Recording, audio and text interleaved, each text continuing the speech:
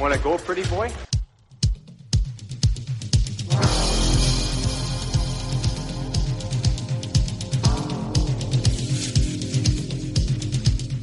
Two-minutes by yourself and you feel shame, you know, and then you get free.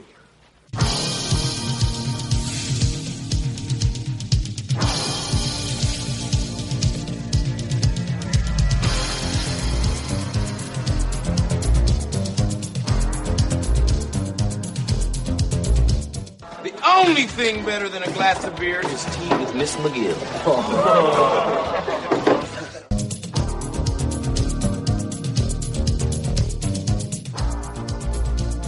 And welcome to the Fourth Line Voice Podcast. My name is Darren. Thank you very much for tuning in. Episode 19 of the big show, some enforcer-based podcasting coming at you. Brought to you by the Hockey Podcast Network. We're into the final stages of the first round of the Bob Probert Invitational Tournament on Twitter. And the response has just been outstanding so far. And I want to thank everybody who's taken the time to vote. I always tell you guys, if your listeners out there, if you guys aren't on Twitter, seriously, just join up. I mean, just be the anonymous egg number 123. And Fourth Line Voice on Twitter, sign up and just it's a March Madness style tournament. 64 hockey's toughest dudes, and each day we put up the matchups in the bracket, and it was a number. I picked 64 guys, and then threw their names into a computer generator, and it spit out the matchups. And boy, I'll tell you, some tough first round matchups, like Dave Brown versus George Laraque in the first round. And Brown got the vote over him, which surprised me actually. What really surprised me, especially with Twitter being like Leaf Nation, was Grimson over Colton Orr. That voting really surprised me. I didn't think that would happen. But what was the other one? Oh, Larry Playfair and Ben Wilson. And so there were some bad dudes that went out in the first round. The computer spit them out, and here we go, right? But yeah, it's been like I said, really well received, and it was funny. Saturday and Sunday the voting was really strong, but Monday, man, Saturday I did it at noon, and then, but of course with work and everything, Monday it was about 5:30, in Saskatchewan, Saskatoon time when I posted the next matchups, and it just took off. So I guess people get home from work during the week and they're hanging out on their couch and casting their votes, and just yesterday I looked, it was like 72,000 impressions yesterday on my Twitter feed, so that was unbelievable. So that's really cool, and I really appreciate everybody taking the time to vote and making the tournament. It's like I said, it's the 4th annual, and we always have lots of fun with it. And a lot of people have been contributing this year and commenting on the fights, and everybody's been really respectful and cool. And then, like I said, the players chime in, and I know Cam Janssen wasn't real happy that he drew Jim McKenzie in the first round.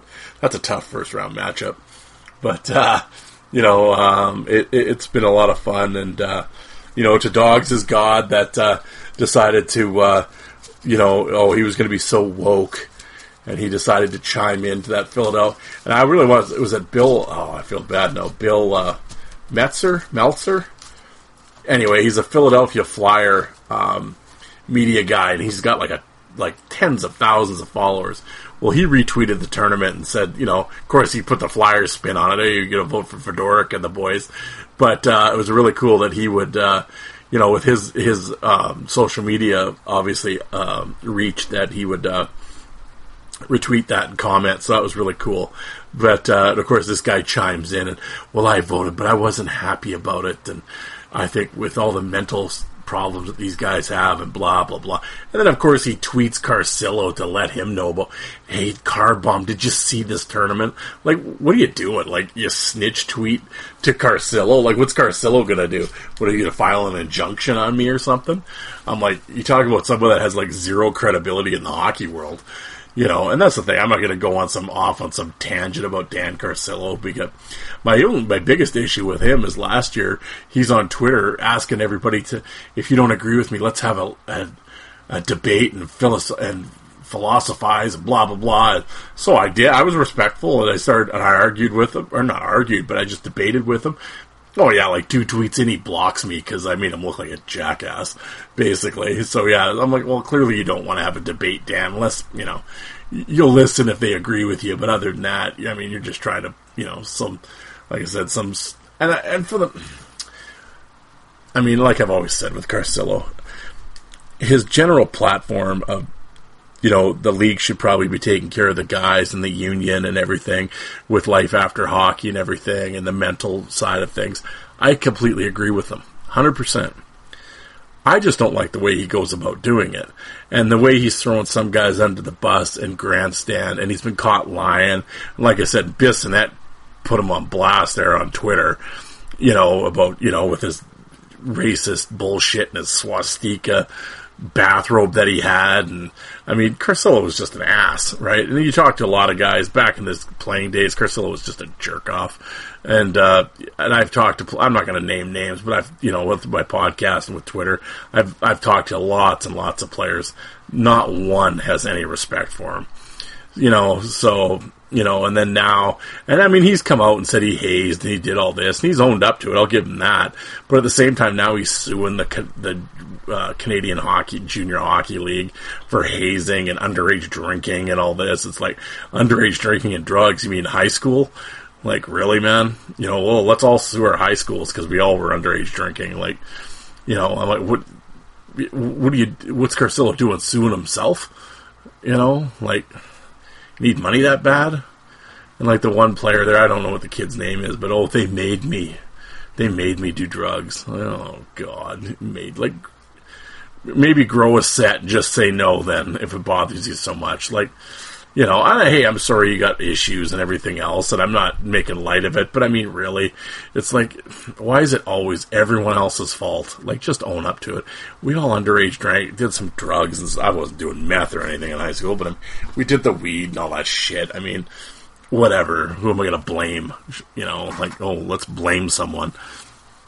I don't know. And I mean, and not to say hazing didn't happen. Oh, I mean, yeah, there was some real horrendous shit that happened. Now, I had hazing done to me, I mean, nothing that serious, like, we'd sticking shit up our asses or anything, but, I mean, and I was never a big hazing guy. I always hated that shit, but, I mean, for us, it was basically just take the rookies out, we'd all just go drink, that's all we did, and we'd mix a few, here's vodka, rum, and this, and here, drink them, rookie, and, yeah, a couple, you'd puke or whatever, and whatever, life would go on, right? I mean, but it was a good team bonding thing, and everybody had a lot of fun, and whatever, like I said, we didn't get, but not to say that didn't happen. I mean, yeah, there was some brutal shit that happened, and, but I mean, then on hockey Twitter now, of course, you get, there's, some hero there on Twitter pauses his video game just long enough to tweet that we need to change the toxic culture in hockey. Oh, yeah. Between his pausing of his video games and his 6 bathroom selfies, what toxic? You haven't come within 50 miles of a hockey rink. What would you know about hockey culture? But like I said, the silent or the vocal minority's got the most to say, and oh yeah, no, we need to change it, and oh yeah, you don't even know what it is. So, but you'll get your white knights of Twitter that ride on their horse and like to play hero. I had one girl there, she was barking at me about hockey culture, and I'm like, oh, so between your 6 bathroom selfies, you managed to tweet me a few times and talk about how my account is just everything wrong with the game. Oh yeah, because you know so much about the game. You've been a big fan for about 9 minutes. Give me a break. Whatever. But that's such as the world we live in, right? I mean, here I am trying to tell everybody to come on Twitter to join the tournament, but at the same time, I'm just, professing what a sewer social media is. But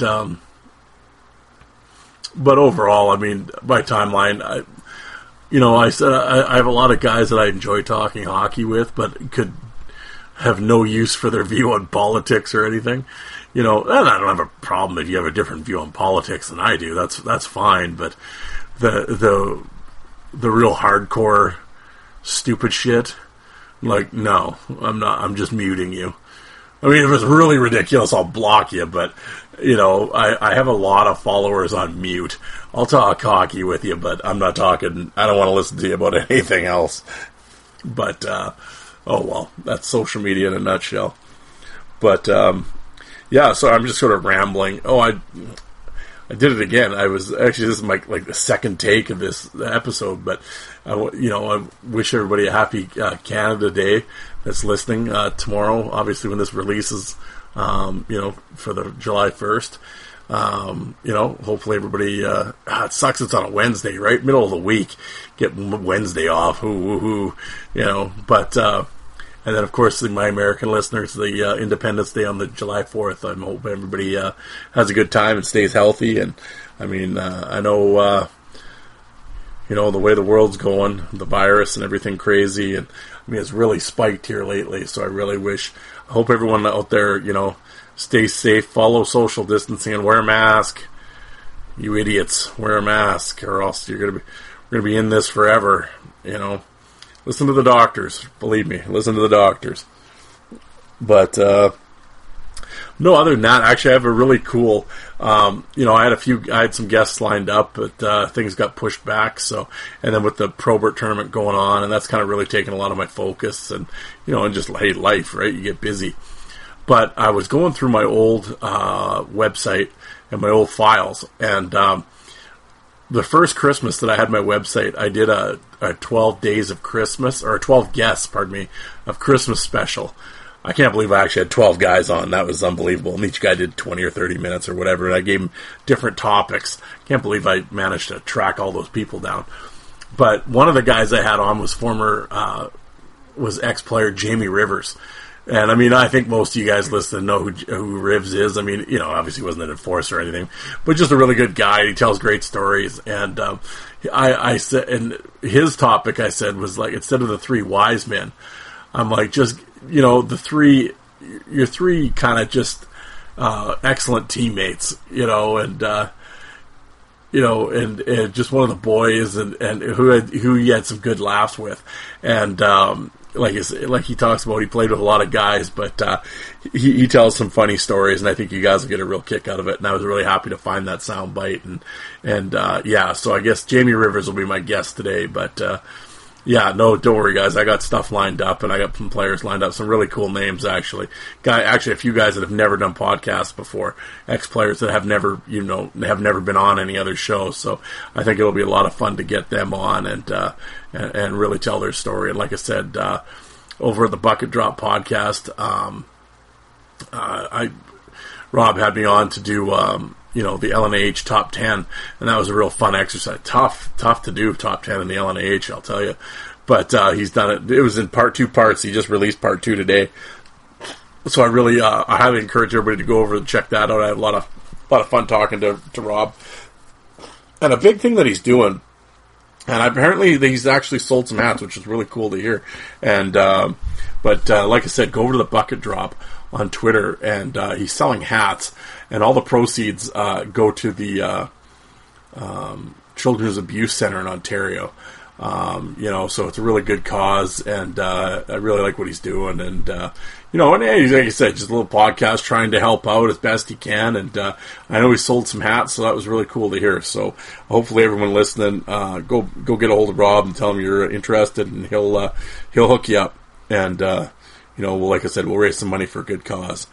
But no, I was just talking about, and then of course, and not that I'm going to talk current hockey, but of course the NHL draft happened, and apparently that was all messed up, and I don't know what's going on, and people are complaining, and I wasn't paying attention, but it got me thinking. Actually, I was just thinking how many kind of tough guys kind of went in the first round of all the NHL drafts, and I just kind of went and was kind of looking up through the years, and I mean 1969 was the first amateur draft, and I just kind of looked, and Moose DuPont actually went number 8 to the New York Rangers, and in 1970 Dan Maloney, and 71 you actually had a couple big names.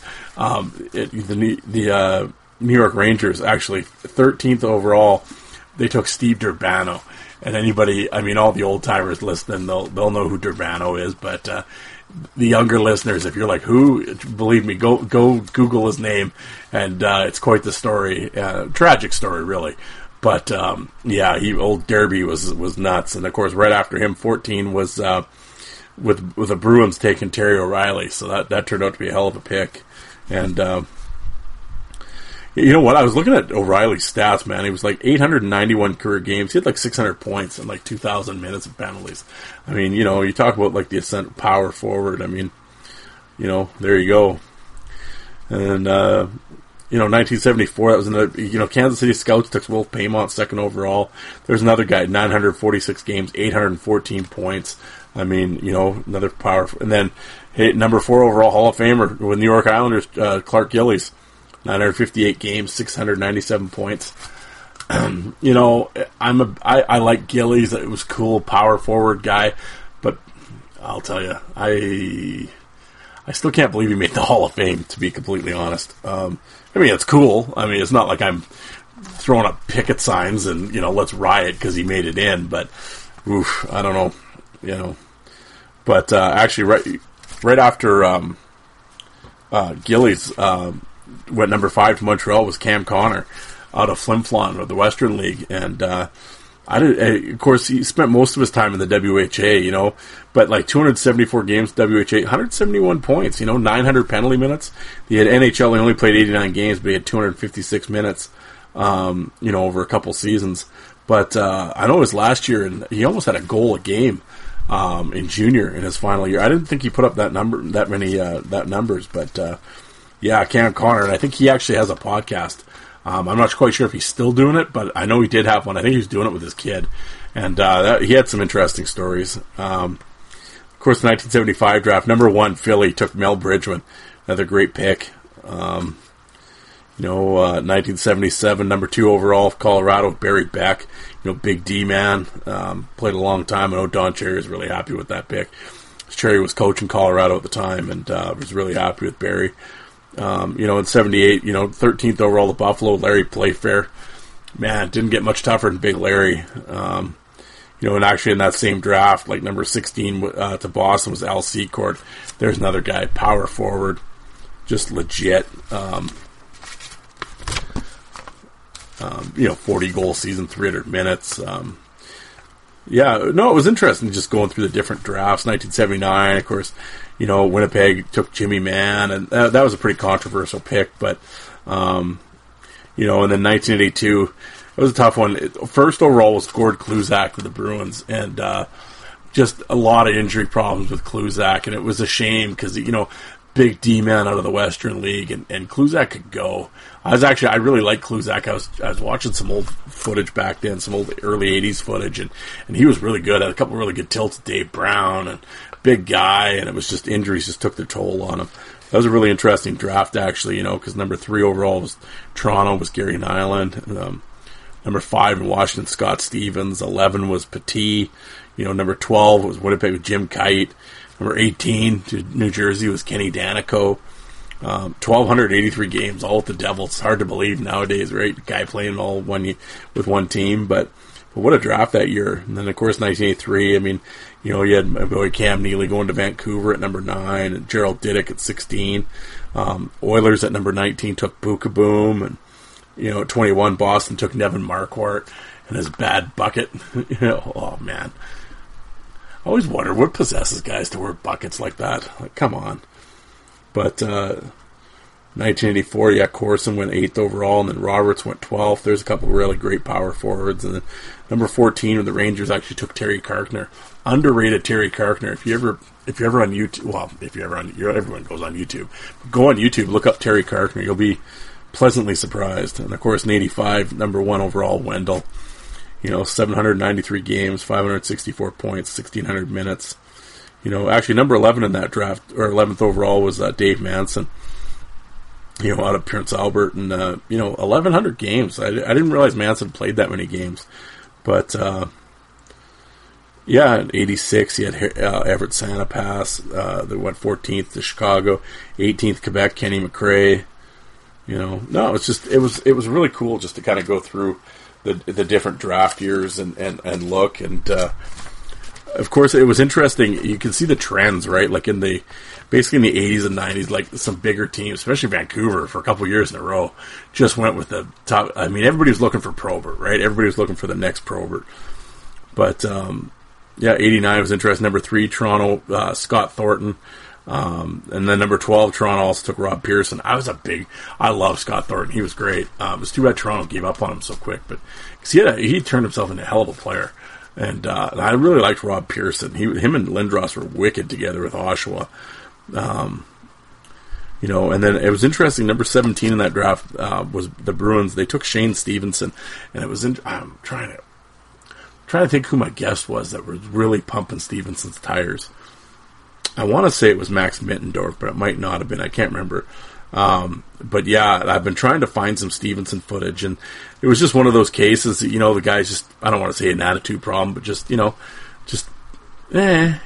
just had all the talent and maybe just didn't have the drive. I'm not sure. That was kind of what they were leading towards, But, I actually just put up a fight from him the other night when he was in Maine. He just buckled some dude in Fredericton, like 3 shots, But he put up good, sweet numbers in the minors. But, just couldn't stick in the NHL.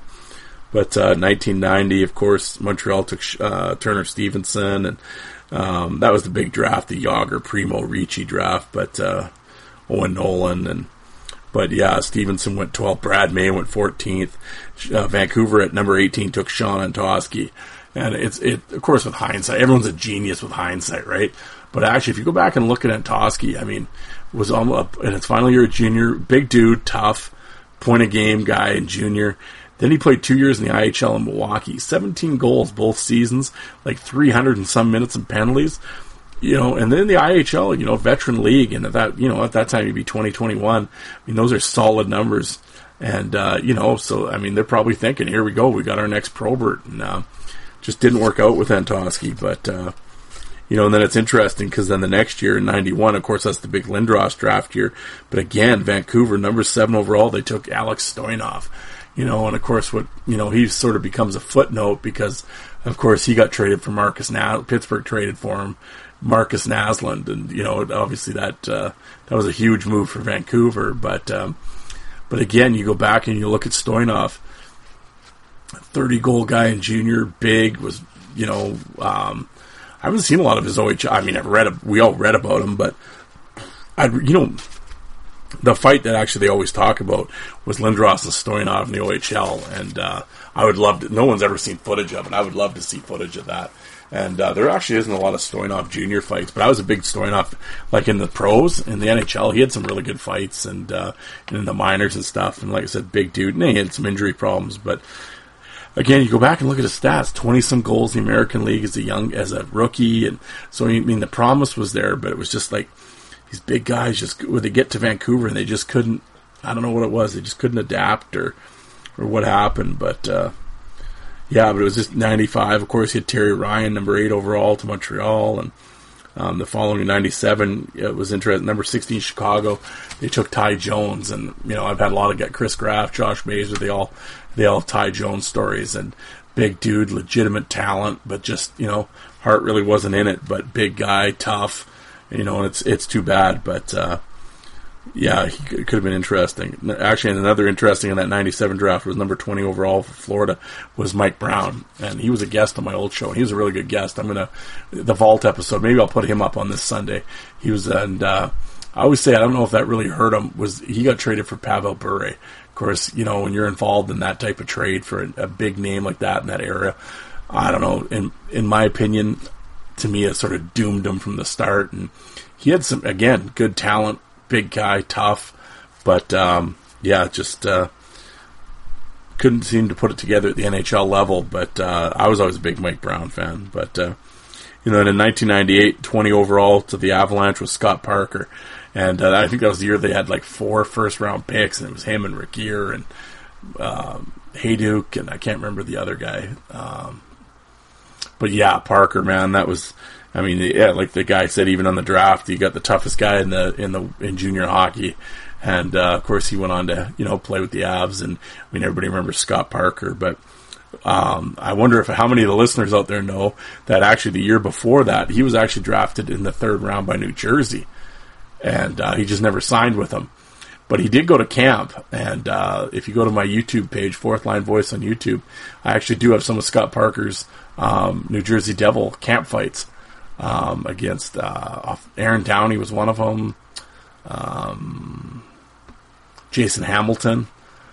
I can't remember who the third guy was, but yeah, so that's some really, some unique stuff, and Parker actually going twice in the draft, but yeah, he not signing with New Jersey and then hanging out and then becoming a first rounder the following year, because, man, that was the year that was a great move on Parker's part, and he made the most of it, scored 30 goals in his last year at junior, and literally destroyed the Western Hockey League. Like I said, go to my YouTube channel. I have lots of his WHL fights up there, and honestly, he looked like a man amongst boys, 6'5", and literally just destroying guys. You talk to anybody from that era that played against him, they all said it, like Mike Brown said it, Josh Mazer said it, Chris Graff all said it on my show about Parker. Unbelievable. But, yeah, other than that, it was interesting. Kind of the last big kind of tough guy in the first round, 2012, number 16 overall by Washington, Tom Wilson. And, so, he's sort of the modern day power forward and, making how many millions a year. And, so it turned out to be a great pick. I remember when it first happened and Washington really rushed him up to the NHL, and there was a lot of, it's funny because I can remember on Twitter lots of Caps fans bitching about him and what a waste of a pick and he's a goon and blah, blah, blah. But now they all love him and own his jersey and he's their favoritist. It's like, oh yeah, I remember, I saw you. I saw your tweets. But, yeah, guys, that was it. I just, like I said, just sort of wanted to ramble and talk to you guys and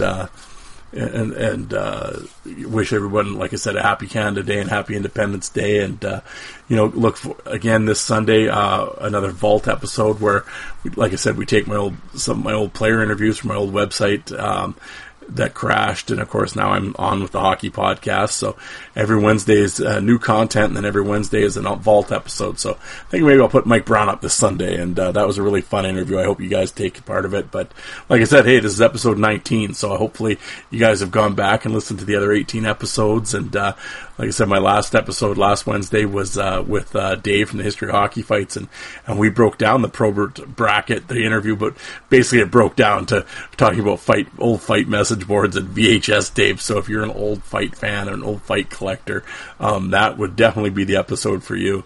Like I said, brought up a whole bunch of old memories, and I had a lot of fun talking to Dave, and it was like a 2-hour nostalgic trip. So, but we did talk about the different guys that are in the tournament and our feelings on each guy, or we didn't go each guy, but we broke it down and talked about a lot of guys, and it was fun. And then, of course, my Vault episode was actually my very first player interview I ever did was with Josh Mazer. Tough guy out of the Western Hockey League. And Josh is a great guest, and he fought everybody back in the day. You know what? This is the guy, he fought Eric Goddard 11 times. How do you fight Eric Goddard 11 times? Yeah, and he looked great. Like I said, again, I put the fights up on my YouTube channel. He fought McIntyre and Parker and Mike Brown, and you name him, he fought him.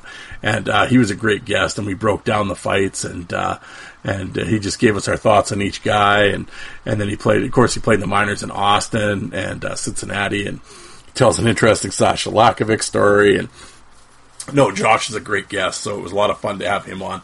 And he's definitely not the last time you'll hear him. I'm working on a project where I'm going to get him and a couple other guys, and I think it'll be really unique. No one's done it, this topic before, and I think it'll be a lot of fun. I've talked to him about it, and he was all for it, so it should be shortly. I'll come up with it. It'll be a lot of fun, but, like I said, I know there's lots of podcasts to listen to, and of course, you got Spittin' Chicklets and 31 Thoughts and all the big names, and so the fact that you're listening to me right now is, I'm honored, and like I said, I understand there's only so much time in the day, and everyone and their dog has a podcast these days, so the fact that you chose mine is, I'm very grateful, and like I said, lots of us small guys, we're trying our best out here, and we're all fighting for airtime. Like I said, we're all fighting the big guys, and like I said, Alec over at the 5 for Fighting, William at the Biscuit, Bucket Drop, Joe over at the Coliseum Chronicles just had Aaron Hashem on, 2-part series. Check that out. Joe does a great job. All the guys do a good job. And you're here at the Hockey Podcast Network. I mean, you have all the teams represented. You got Terry Ryan. I mean, any team you're interested in or whatever topic you're interested in, the network's got guys. So like I said, we're I know we can't compete against Cam Jansen's show or Barnaby's or whoever, but like I said, I think we offer a really strong product, and like I said, the player interviews are lots of. I think I've always said, and I'm not trying to sound arrogant or whatever, but I said when it comes to player interviews, I said I'll put my interviews up against anything that Spittin' Chicklets has done. And, because I think you listen in, you get lots of good information, get lots of good stories, and, we turn over every stone. We certainly don't blow over anything. So, like I said, go back. Morasti, Mayrad, Josh Mazer, Sean McMorrow, Joey Tedorenko. On and on. Steve McIntyre. Brad Wingfeld. Lots of great guests that have told great stories. So I highly encourage you to go back and check out the back catalog, and I think you'll really dig it. But before we get to the Jamie Rivers, like I said, we talked about his. It was his three fun teammates, and that just nod and just yeah, that's that's a good dude and solid guy. Before we get into that. I hate to be the corporate shill, and I don't call it an ad read, I call it an ad suggestion. But don't hit fast forward. Trust me, before you do anything. I know, are you into hockey jerseys? I know a lot of listeners are, and I know a lot of people on Twitter are. And I'm not talking the Chinese knockoff sites or anything. Like I was telling somebody the other day, my last time I talked about this, I legit was at the mall. It was at Jersey City, and the authentic jerseys with Crosby and all them on the sewing numbers and the big deal. $300 they wanted. I was like, you got to be kidding me. But with this site, it's coolhockey.com, and like I said, you can go pick out your jersey. You have it custom pick, name, number, whatever you want, hand sewn. So these are like the legit jerseys that the guys wear, and they've been around since the 90s. They're NHLPA endorsed. I've asked, because like I said, I'm not a big jersey guy, but I did my due diligence. I went and asked the people that are into jerseys, have you ever heard of this company? All the feedback's been positive that I got from these guys. Oh, I got my stuff. It's never a problem, blah, blah, blah. Always good. So, I can get you 30% off, free shipping. Just use the promo code THPN, the Hockey Podcast Network, THPN. I know right now, I think the site's stocking up right now, so they're short on a few things, but that's going to be changing right away.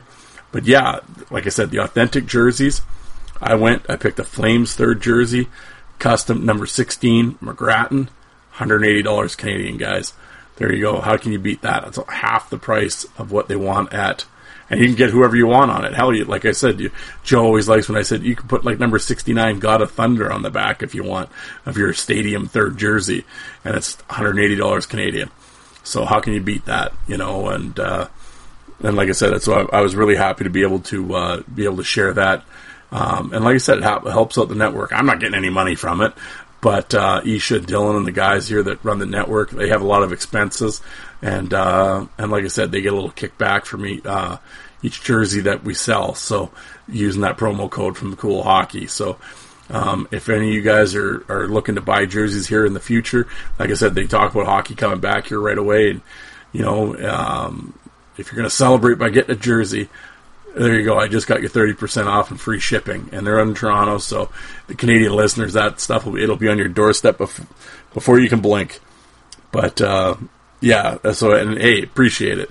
But well, guys, it's Tuesday night, and honestly, it's been a long day, and I'm droning on here and pretty tired. But like I said, I got Jamie River segment from my I'm kind of cheating a little bit, but it was if you're wondering what's he talking about, it was a Christmas special that I did last year, and I had 12 different guests on, like I said before. But that's where this segment with Jamie came from. But I listened back to it, and he tells some great stories, and it's an evergreen sort of topic, right? It's not like it's time sensitive or anything. So I think you guys will really enjoy it, and. Well, that'll put another wrap on episode 19. But here's my talk with Jamie Rivers. I hope you guys enjoy it, and I will talk to you guys on Sunday. So everyone have a few drinks on Canada Day, and stay safe, and enjoy the fireworks. And for all my American listeners, happy Independence Day on the 4th. And remember, Bob Probert Invitational on Twitter. Make sure to vote every day. We got new fights coming out, so always vote. All right, guys, thanks. Jamie Rivers. Jamie, thank you very much for taking the time to talk to me today. Oh, it's my pleasure. It's an honor to be part of this podcast and be part of everything that you're doing over there. So, my pleasure. Well, thank you very much. I appreciate it. And I was saying to you earlier, I'm having the 12 guests on, and I've given everybody a different topic. And the topic I gave you was basically, instead of the 3 wise men, the 3 beauties. So it was basically the 3 beauty teammates that you played with in your career. Maybe it was junior, minor, NHL, whatever. And it doesn't have to be the best guys or whatever, but it was like, if you guys are sitting around in an alumni thing or whatever, and this person's name gets mentioned, everybody just nods and is like, yeah, fucking A, that guy's a beauty. So that was my mission for you. So, well, that's I play with a lot of guys. I mean, when you have a career like mine, when you play on every team in the league and play with almost every guy that ever played in the league, you get to come across, excuse me, quite a few beauties. So hopefully we don't disappoint here. But how far back are we looking to go here? Hey, I'll go back to Sudbury with you we'll go back to the Ontario League. That's all cool. Yeah. Well, you know what? We'll start. In my rookie time in St. Louis, we had only a couple of young guys, and this guy and I hit it off. Actually, it was the year before. We were both playing in the minors, and it's Jim Campbell, Soupy for those people that know who I'm talking about. But he was playing in the minors in Baltimore, and I was playing in the minors in Worcester. And he's a cherry picking type guy back in the day, and he didn't like those guys. I'm a D-man, so this guy's like cherry picking all night. So I came off the bench the one time, and I skated over and two-had him in the back of the legs while he was trying to stretch the ice at the red line, because you couldn't go to the blue line back in those days. We had the 2-line pass. Yep. So I come over and give him a chop, and he turns and looks at me and goes, hey. He's like, can't we all just get along here? And this is on the ice. And I'm looking at him, and then I kind of chop him again, and then the whistle goes, and I try to find him, because at this point I'm like, I might just give this guy a beating. I'm thinking in my head, and then he grabs me and goes, hey, he goes, don't you know how it works, man? I'm like, what are you talking about? Looking at him, and he goes, listen, we're both in the minors. He goes, if we want to get called up, we got to score goals. He's like, you just let me go. I'll score a goal. He goes, I won't cover you in my defensive zone. I'll just let you come in, and you can get a backdoor tap in. He goes, by the end of tomorrow, we're both called up. That's how it works. And so I was like, well, this guy is a beauty. Just sitting there going, oh, my God. And you know what? As crazy as it sounds, he wasn't really that wrong, because we're young guys, and we're looking to – the teams are wanting us to produce and whatnot. And back then, the defensive game wasn't as like it is today. So it was funny. And obviously, we both got called up later that year. I don't think it had anything to do with playing easy on each other, but lo and behold, we find each other as teammates. The next year, he gets signed by the Blues in the off season, and we're 2 of the youngest guys on the team. I think it was me, him, Harry York, for those hockey historians out there, and I think Jamie McLennan. So a couple of Western boys, and a kid from Massachusetts with Campbell, and a kid from Ontario being me. And Soupy was hilarious. He always had a way of, he didn't want to pay for anything. And it wasn't, he's cheap. Don't get me wrong. He's cheap. If he has a chance of not reaching into his pocket, then he's certainly going to exercise that option. But he would go he'd have contests and be like, let's see how long we can go without paying for stuff around town. And it's funny, because back then, the hockey guys, not that we were a big deal, but you kind of are a big deal, especially when you're in the NHL. And so the tickets, we could get as many as we wanted back then. You go over to the ticket guy and say, hey, give me 4 or 5 tickets for this game, blah, blah, blah. And usually you could make it happen. Things are more difficult these days, but so he'd go and, he would barter around town with tickets for everything. And we had a competition one time to see who could go the longest. And I got like 3 days in, and then I'm like, one, I don't even know if I could have kept going, but I was embarrassed. I was like, I can't ask for shit for free anymore. Like, I just can't do it. Soupy went like 3 weeks without paying for anything. It was hilarious. Like, this guy was walking around town with like blues tickets. Like, he had like the brand new like crack cocaine that people just needed, and he was dealing it everywhere. So it was pretty funny. He was a beauty. I mean, he was my roommate on the road, and we'd be in the hotel room, and we'd order room service, and the waiter would come in, and we'd have him come and wheel the little table in between the beds, and as I'm like paying the bill, Soupy would have the shampoo bottle from the bathroom open, and he'd be like laying down on his bed and shoe check the waiter. So as he's like explaining the bill to me, I see, him reaching down with the shampoo, shoe checking this guy who's delivering food to our room, and I'm just like, oh my God. So at that point, I'm not panicking, but I'm trying to keep him a little bit distracted, and you could always tell about 3 steps as they're way out the door, they'd notice there was stuff all over their shoe, and they couldn't figure out, like, where the hell did that come from? And it was just Soupy being an idiot, shoe-checking people. Well, there you go. Well, that's a hell of a start. That's there we go. Love it, Jim. Hey, I was just kind of looking at the roster as you were talking, and this guy, he's now a GM in the league. And I like and everybody had it's in Montreal, of course, with Marc Bergevin, and everybody goes on and on with the whole PK thing and blah. And he hated him because he doesn't like fun and blah blah blah. I have heard from a few people that Marc Bergevin's hilarious. Oh man, he was seriously one of the funniest guys. I was going to have him. I was going to put him on my list, but I figured since he's a GM now, he probably wouldn't want the original unfiltered Bergie stories out there. So, but no, this guy was a riot. He would he'd go on the road, and Bergie's got a big nose, and we used to joke around and call him Roxanne from the movie that Steve Martin played, and so he would get a laugh out of that. And he'd always order a coffee wherever we were on the road and have them put like a little bit of whipped cream. And this was like before it was the Starbucks thing, and he'd always stick his nose into the whipped cream on purpose and have it sitting on the end of his nose. And this would be like at the end of dinner at, let's say, a Morton's or, some Capitol Grill, like a really nice restaurant on the road where we're out and spending a couple of $100 for dinner and nice wine.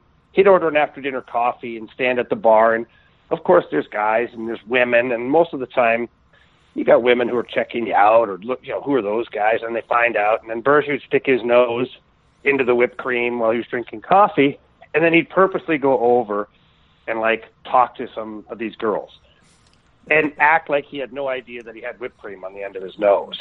And he would just carry on the conversation. And then he'd continue to keep drinking while sticking his nose in the whipped cream and just carry on a conversation. And man, it was so hard to try and keep a straight face while this guy's trying to pull off this song and dance. And, some of the women would be like, oh, you got something on your nose. And then he'd we'd wipe one side and leave the rest and continue to talk. And I mean, he was just a funny guy. And then he had the French accent, and he could turn it on or turn it off. And he'd really turn it on sometimes, and he'd be at the bar, and he's like, oh, I just had a pina colada. And the girls would, like, give a double take and be like, what? He's like, yeah, I had the pina colada, it's not bad, this and that. He goes, what that was talking about? And he would do shit like that all the time where he would just like to mess with people nonstop, and he's just a riot, man. Really, really funny guy, great teammate. Yeah. Stories for hours. Well, and it was funny because you'd always see on Twitter, of course, all the back and forth with the Subban thing. And, I remember the one guy is like, oh, you got rid of Subban because Subban likes to have fun and Bergevin's never had fun. And I'm like, oh, you clearly have no clue what you're talking about, kid. Yeah, but... Oh, yeah, no way. Bergie was awesome. I mean, Yeah. So I'll tell one more quick Bergie story here. Is we were in Phoenix. I was playing for the Blues, and we were down 3-1 in the playoffs to Phoenix. They had Roenick, they had Tkachuk, they had hell of a team, and we came back in the playoff series and won it in 7. And I think it was double overtime. Pierre Turgeon scored, and at that time it was in Phoenix, and they were kind of new to this playoff thing, and so the fans adopted the whiteout from the original Winnipeg Jets when they used to be in the playoffs. And so these fans would be head to toe in white, and it was pretty awesome. But when we won the series, Bergie came running down the hallway. He was out that game. I think he was injured. But used to have to walk down a hallway from the area where you change into your, like, street clothes, and then down the hallway was a locker room. And Bergie came running down the hallway in front of all these media people and everything, and he was butt naked and wrapped from head to toe in toilet paper and white hockey tape. And, you know, he had taped a large Gatorade bottle to a certain area, so it looked like he was, let's just say, very well packed in that area. And so he came running down the hallway like a mummy, covered head to toe in white toilet paper and white hockey tape to celebrate us winning in double overtime. And, you know, obviously with the white out, and we were in Phoenix, so it was pretty funny. People were wondering, well, first of all, who the hell is this guy? And then after it happened, we were sitting in the locker room going, well, he had to have been somewhat prepared for this. That means he was, like, sitting in the room and somebody was helping him do this in anticipation that we were going to win, because, like, if we didn't win that game, then he'd have to peel all that off of him. Yeah. So it was pretty funny. There was a lot of work that went into it. It was pretty damn funny to watch this grown man, a veteran of the NHL, come in, you know, pretty much naked, head to toe, covered in white stuff. So pretty funny. There we go. Love it. Yeah. So everybody out there, Marc Bergevin is a funny guy. Yeah. He's a great guy. Funny guy, great guy. And easily the most jacked GM ever. Yeah. Oh, yeah. I mean, it was crazy. Like, Bergie, like, I remember when he came to St. Louis, you're looking at him in street clothes, you're like, okay, you know, he's a normal-sized guy. And then as he's getting changed, he's like jacked like Arnold Schwarzenegger. I'm like, where the hell did that come from? Yeah. You know? And, like, you just don't see it. It didn't look like it on the ice. And then he had a couple of good tussles where he grabs guys and, like, throws them around like nothing. And I'm sure they're sitting there going, how the hell did that guy just throw me around like that? And having no idea that this guy was like Mr. Universe under there. No, absolutely. Well, I threw you off with the Bergevin, but so number 3 we got Jim Campbell. So the number 2 beauty in Jamie Rivers' 3 Beauties of Christmas. Number 2 is a minor league guy. I don't think he ever got NHL games, but he is the epitome of a beauty, and it's Brendan Walsh. Love it. Little thought off. Little Massachusetts from Dorchester, Mass. And, you know, he would fight anybody and everybody. He was just one of those guys. And I mean, this guy, I remember we were at a hotel and we went to get something to eat. And you're in the minors at the time, so you're not going to Morton's or things like that. So we went over to Outback Steakhouse and we're sitting at the bar because it's crowded and whatnot. And I look over and he's, you know, we got our big, huge Outback steak knives, like, you know, this normal stuff. And this guy's smoking behind him. And so while she looks behind him, he kind of gives the guy an elbow. He's like, hey, pal. He's like, hey, I'm trying to eat here. You mind taking a cigarette, you know, somewhere else? And the guy just kind of looks at him and, you know, whatever, and just kind of leaves it be and then continues to smoke and doesn't move. And while she goes, hey, pal, I told you. Can you take a cigarette and go somewhere else, please? I'm trying to eat. And the guy goes, you're in the fucking bar. You know? He's like, what do you expect? And while she takes his Outback Steakhouse knife and puts it up to the guy's neck and says, listen, pal, I asked you to move with your goddamn cigarette. I'm eating a steak dinner here tonight. And so I'm like sitting there and I got to turn around and jump in and I'm like, holy crap, you know, take the steak knife away from him. And the bartender's like looking at me like, what are you going to do about this guy? I'm like, oh, he's fine. He's just, you know, he's really hungry. He makes him grumpy. And, but he was, I mean, that was just one of many stories, but Walsh, he was a beauty. I mean, he knows everybody from that, you know, New England area. Any player that went through Pittsburgh at that time knows of Walshy is a legendary guy. And you know, he'd sit out on the ice and he'd look over at their bench and he would chirp their coach or something, and the coach would get angry. And back then, obviously, coaches, I don't want to say they sent guys out, but you knew, like, if a coach gave you a tap to make a line change after some guy on the other team was just chirping you, then you know that it's go time. Yep. And so he would, the coaches would send somebody over, and Walshy would look up and he'd start laughing. He'd be like, "You better send somebody tougher than this guy," And he would look over and he'd go, "Listen, kid, I just got to tell you, you're going to take a beating, and this guy over here, he doesn't care about you. He just puts you on the ice, but he knows you're going to take a beating right now." And so, serious shit, puck would drop, and Walshy'd usually beat the crap out of somebody. And it was funny because for people who don't know, and they can Google him and whatnot, he's only like 5'9", 5'10", and I mean, he was just like a little pit bull out there, and he'd fight anybody, anywhere, anytime.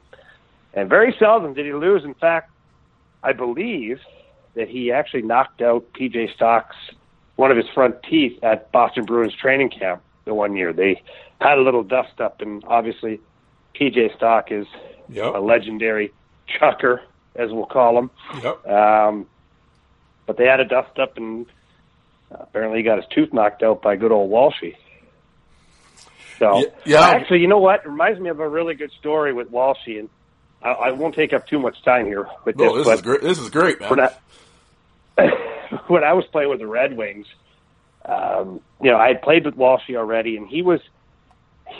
I can't remember if he was playing in Providence at the time or if he had just retired, and he was trying to get into the police department, which he's a Boston police officer now, by the way, which is hilarious. Yep.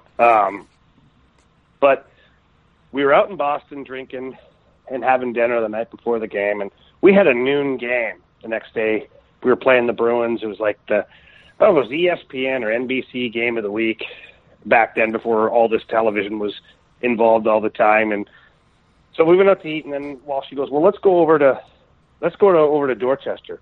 I want to take you to a couple places." And now I had played for the Bruins like a year before or 2 years before, and so I mean, people kind of knew who I was. Like, I wasn't like Joe Thornton, but it was pretty recent, like within a year's time that I had been there as a player. So Walshy was like, "The guy at this place wants to meet you. He's the owner of a bar." And I'm like, "Okay, great." So we venture into South Boston, into Southie, and we go to Dorchester, a place called the Erie Pub. And while we're there, I did meet the owner, and he has me sign a wall because he's got a bunch of Bruins players that have been in there and signed his wall. And we're having a great time. A couple of Walshy's buddies come up and introduce themselves, and one guy's name is Chowder. I mean, I never did find out his real name. Everybody just called him Chowder all night long. And so anyways, I go to the bathroom, and as I come out of the bathroom, like, everybody's gone except for Chowder, who's like staring out the front window. And I'm like, this isn't good.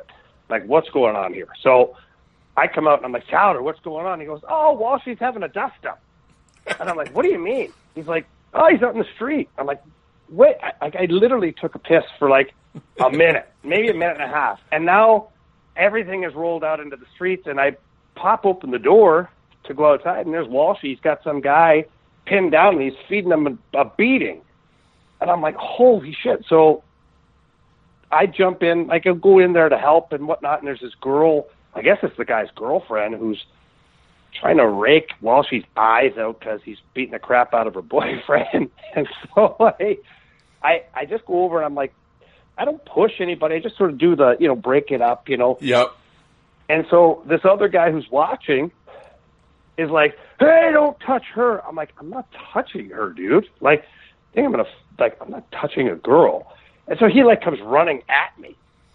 And I'm like, what is going on here? So I rear back and I clock this guy and I drop him with one punch.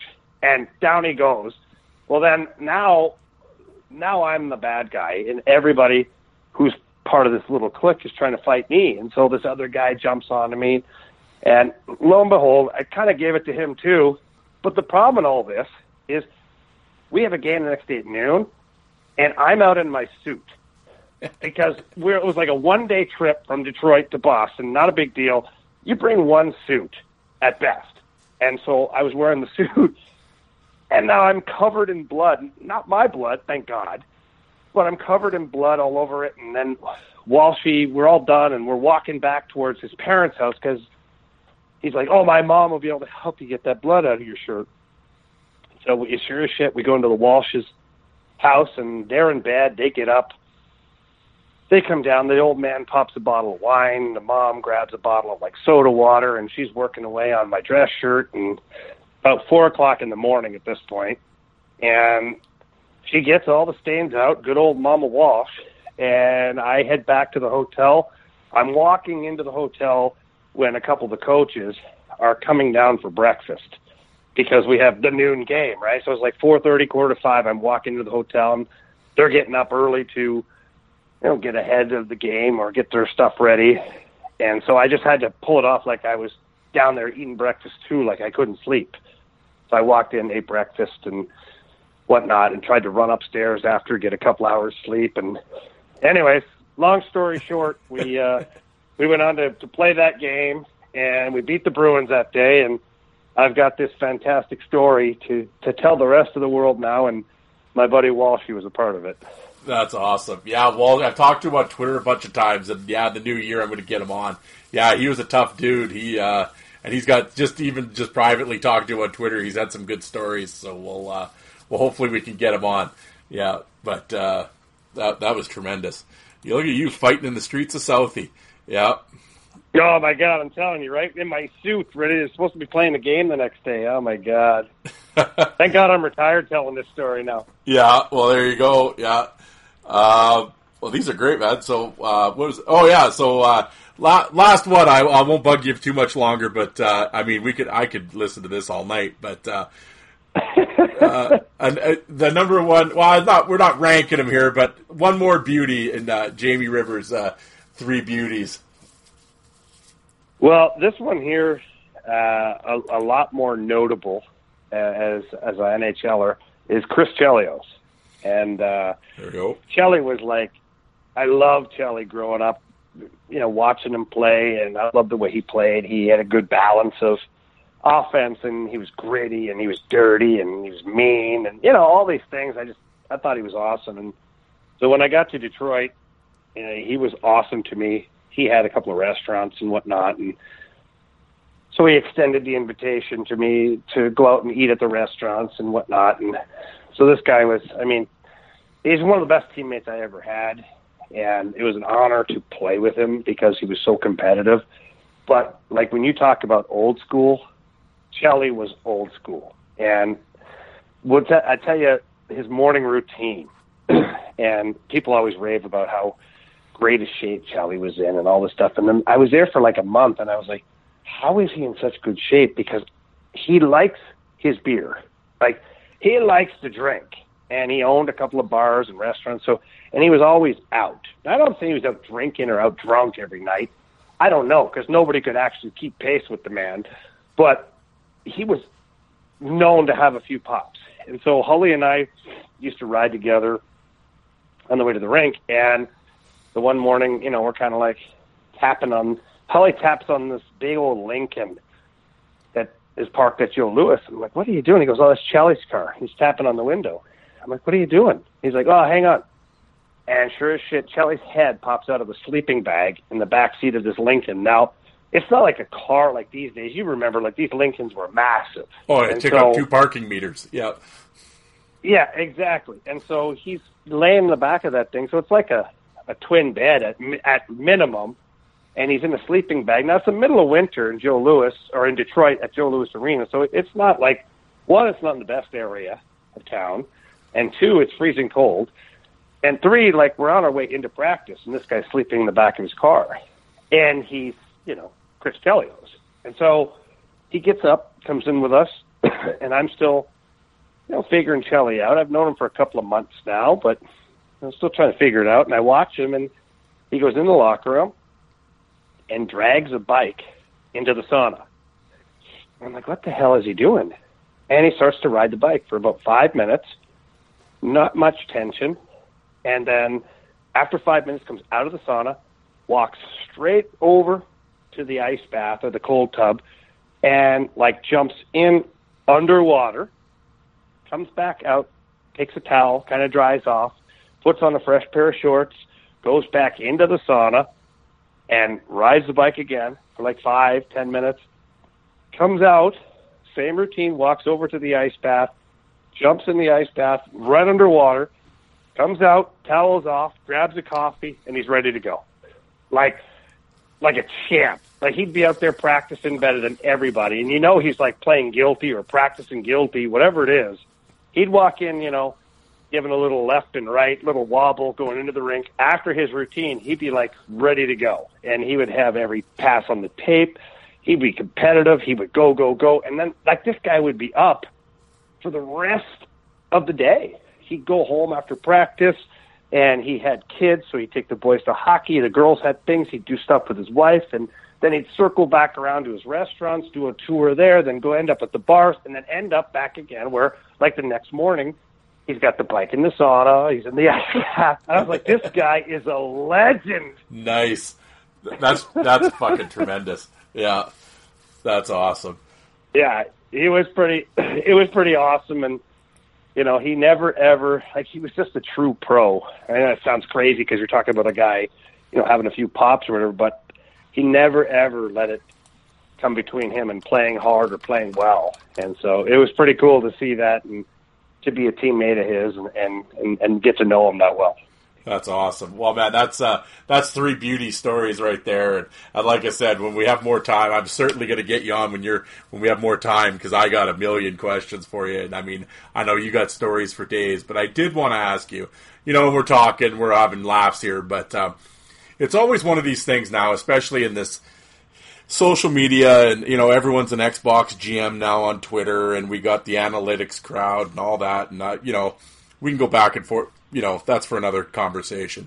But I think what often gets overlooked, and sometimes with the new age fans or whatever, it's almost made fun of when it's kind of brought up, like, oh, well, why would they sign this guy? And it's like, it's like the old, oh, he's good in the room. And then, of course, then you get the analytic nerds jumping in, and that doesn't mean anything. But you know what I mean, and blah, blah, blah. And I had Dakota Odgers on, who played with the Vancouver Giants, of course, Jeff Odgers' son.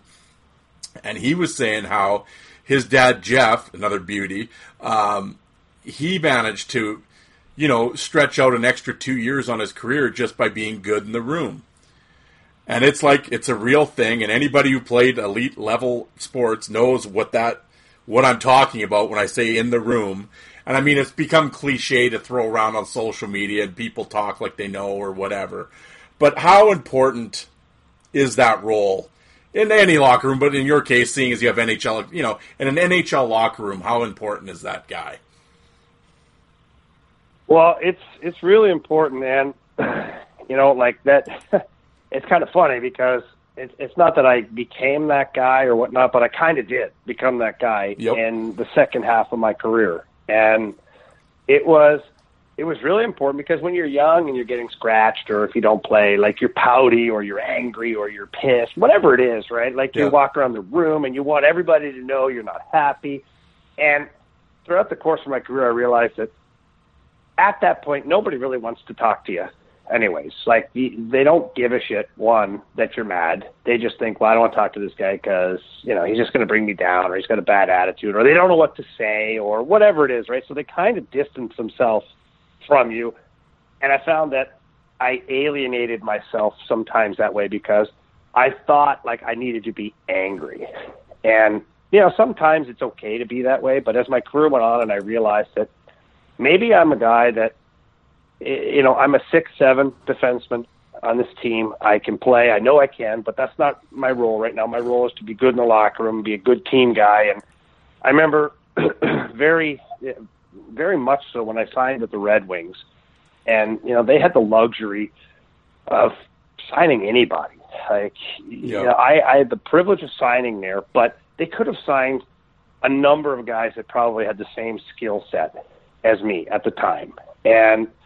But what those guys didn't have was a way to figure out how to integrate themselves into a locker room and become a big part of the team without actually having to be a big-time player. And what I mean by that is, the moment you step in and you sort of ease your way in. So a month and a half into my time in Detroit, you start to show your personality a little bit. And, Dave Lewis was extremely good to me as far as communication. Joe Koester was our assistant coach, and obviously everybody loves Joey. And they were really great at telling me, look, you're not going to play. You know, this is where we're at. And, I mean, we had Chelios, Lidstrom, Schneider, Hatcher. Where do I go from there? Like, just all Hall of Fame defense corps. So I knew that my role was going to be different, and I embraced it. So it was great because I became valuable in different ways to where I'd be the guy to pick guys up in the locker room. Like, I'd be scratched 3-4 games in a row, and I'd come into the room, I'd be like 3 hours early for practice and, you know, be ready to shoot the shit with guys, go out on the ice early, work with the extra goalie, or if anybody needed me to help them do anything, pass pucks to Stevie Yzerman, because he used to love to go out there 35 minutes before practice and do shooting and things like that. And I just became, I felt like I became a real good teammate. And so it's really important to have those guys that are good in the room because they boost the morale of the team. When, you know, a lot of guys there's highs and lows in a season. And the last thing you need is to have negative energy dragging you down even more, or if the coach is pissed or things aren't going well, or even if they're going great. Like, it's always a lot more fun to have a guy around that is fun to be with, that likes to go for dinner with the boys, have a couple of sodas, go to the gym, work out, go to whatever, go grab sushi. Like, it doesn't always have to be anything fantastic, and it's not like you got to stand up and give some crazy speech in the locker room and be that kind of a leader. It's not what my role was. And I took a lot of pride in being a good locker room guy to make sure that my actions were I was always thinking of how the team would be able to benefit from it. And even though I'm not a player that was 20, 25 minutes a game and whatnot, like, I had to make sure that my presence was felt in a positive way to help the team. And by being a good locker room guy, by being a good teammate, by doing all those things, it helped my team and my teammates out, and it actually probably extended my career that way. Well, there you go. And you've, there you go, folks. And you were a hell of a teammate for this podcast. I appreciate you taking the time out. I know you're busy and you got to go coach and stuff. But I always appreciate the time that you took. I mean, we've talked on Twitter quite a bit and privately and stuff. I was going to give you the top 5 Matt Tkachuk moments, but I figured we won't talk about that today. Because I saw you. About it, eh? I saw you yesterday. I saw the tweet. Yeah, directed at me and Kimball. Yeah. But well, you guys are bitching and moaning. There you go. Kid steps up, has a fight for his teammates. You know. Yes, he did. Just saying. Yes, he did. I can't knock it. But no, I will definitely have you on again, and we'll do this longer because I got a million questions for you. But thank you so much for coming on the show. Likewise, buddy. Thank you very much for having me on, and we'll definitely do another one in the new year, and we'll dive even deeper into some of these stories. But it's been a pleasure being on, buddy. I really appreciate you having me. Thank you, Jamie. I appreciate it, and have a good night.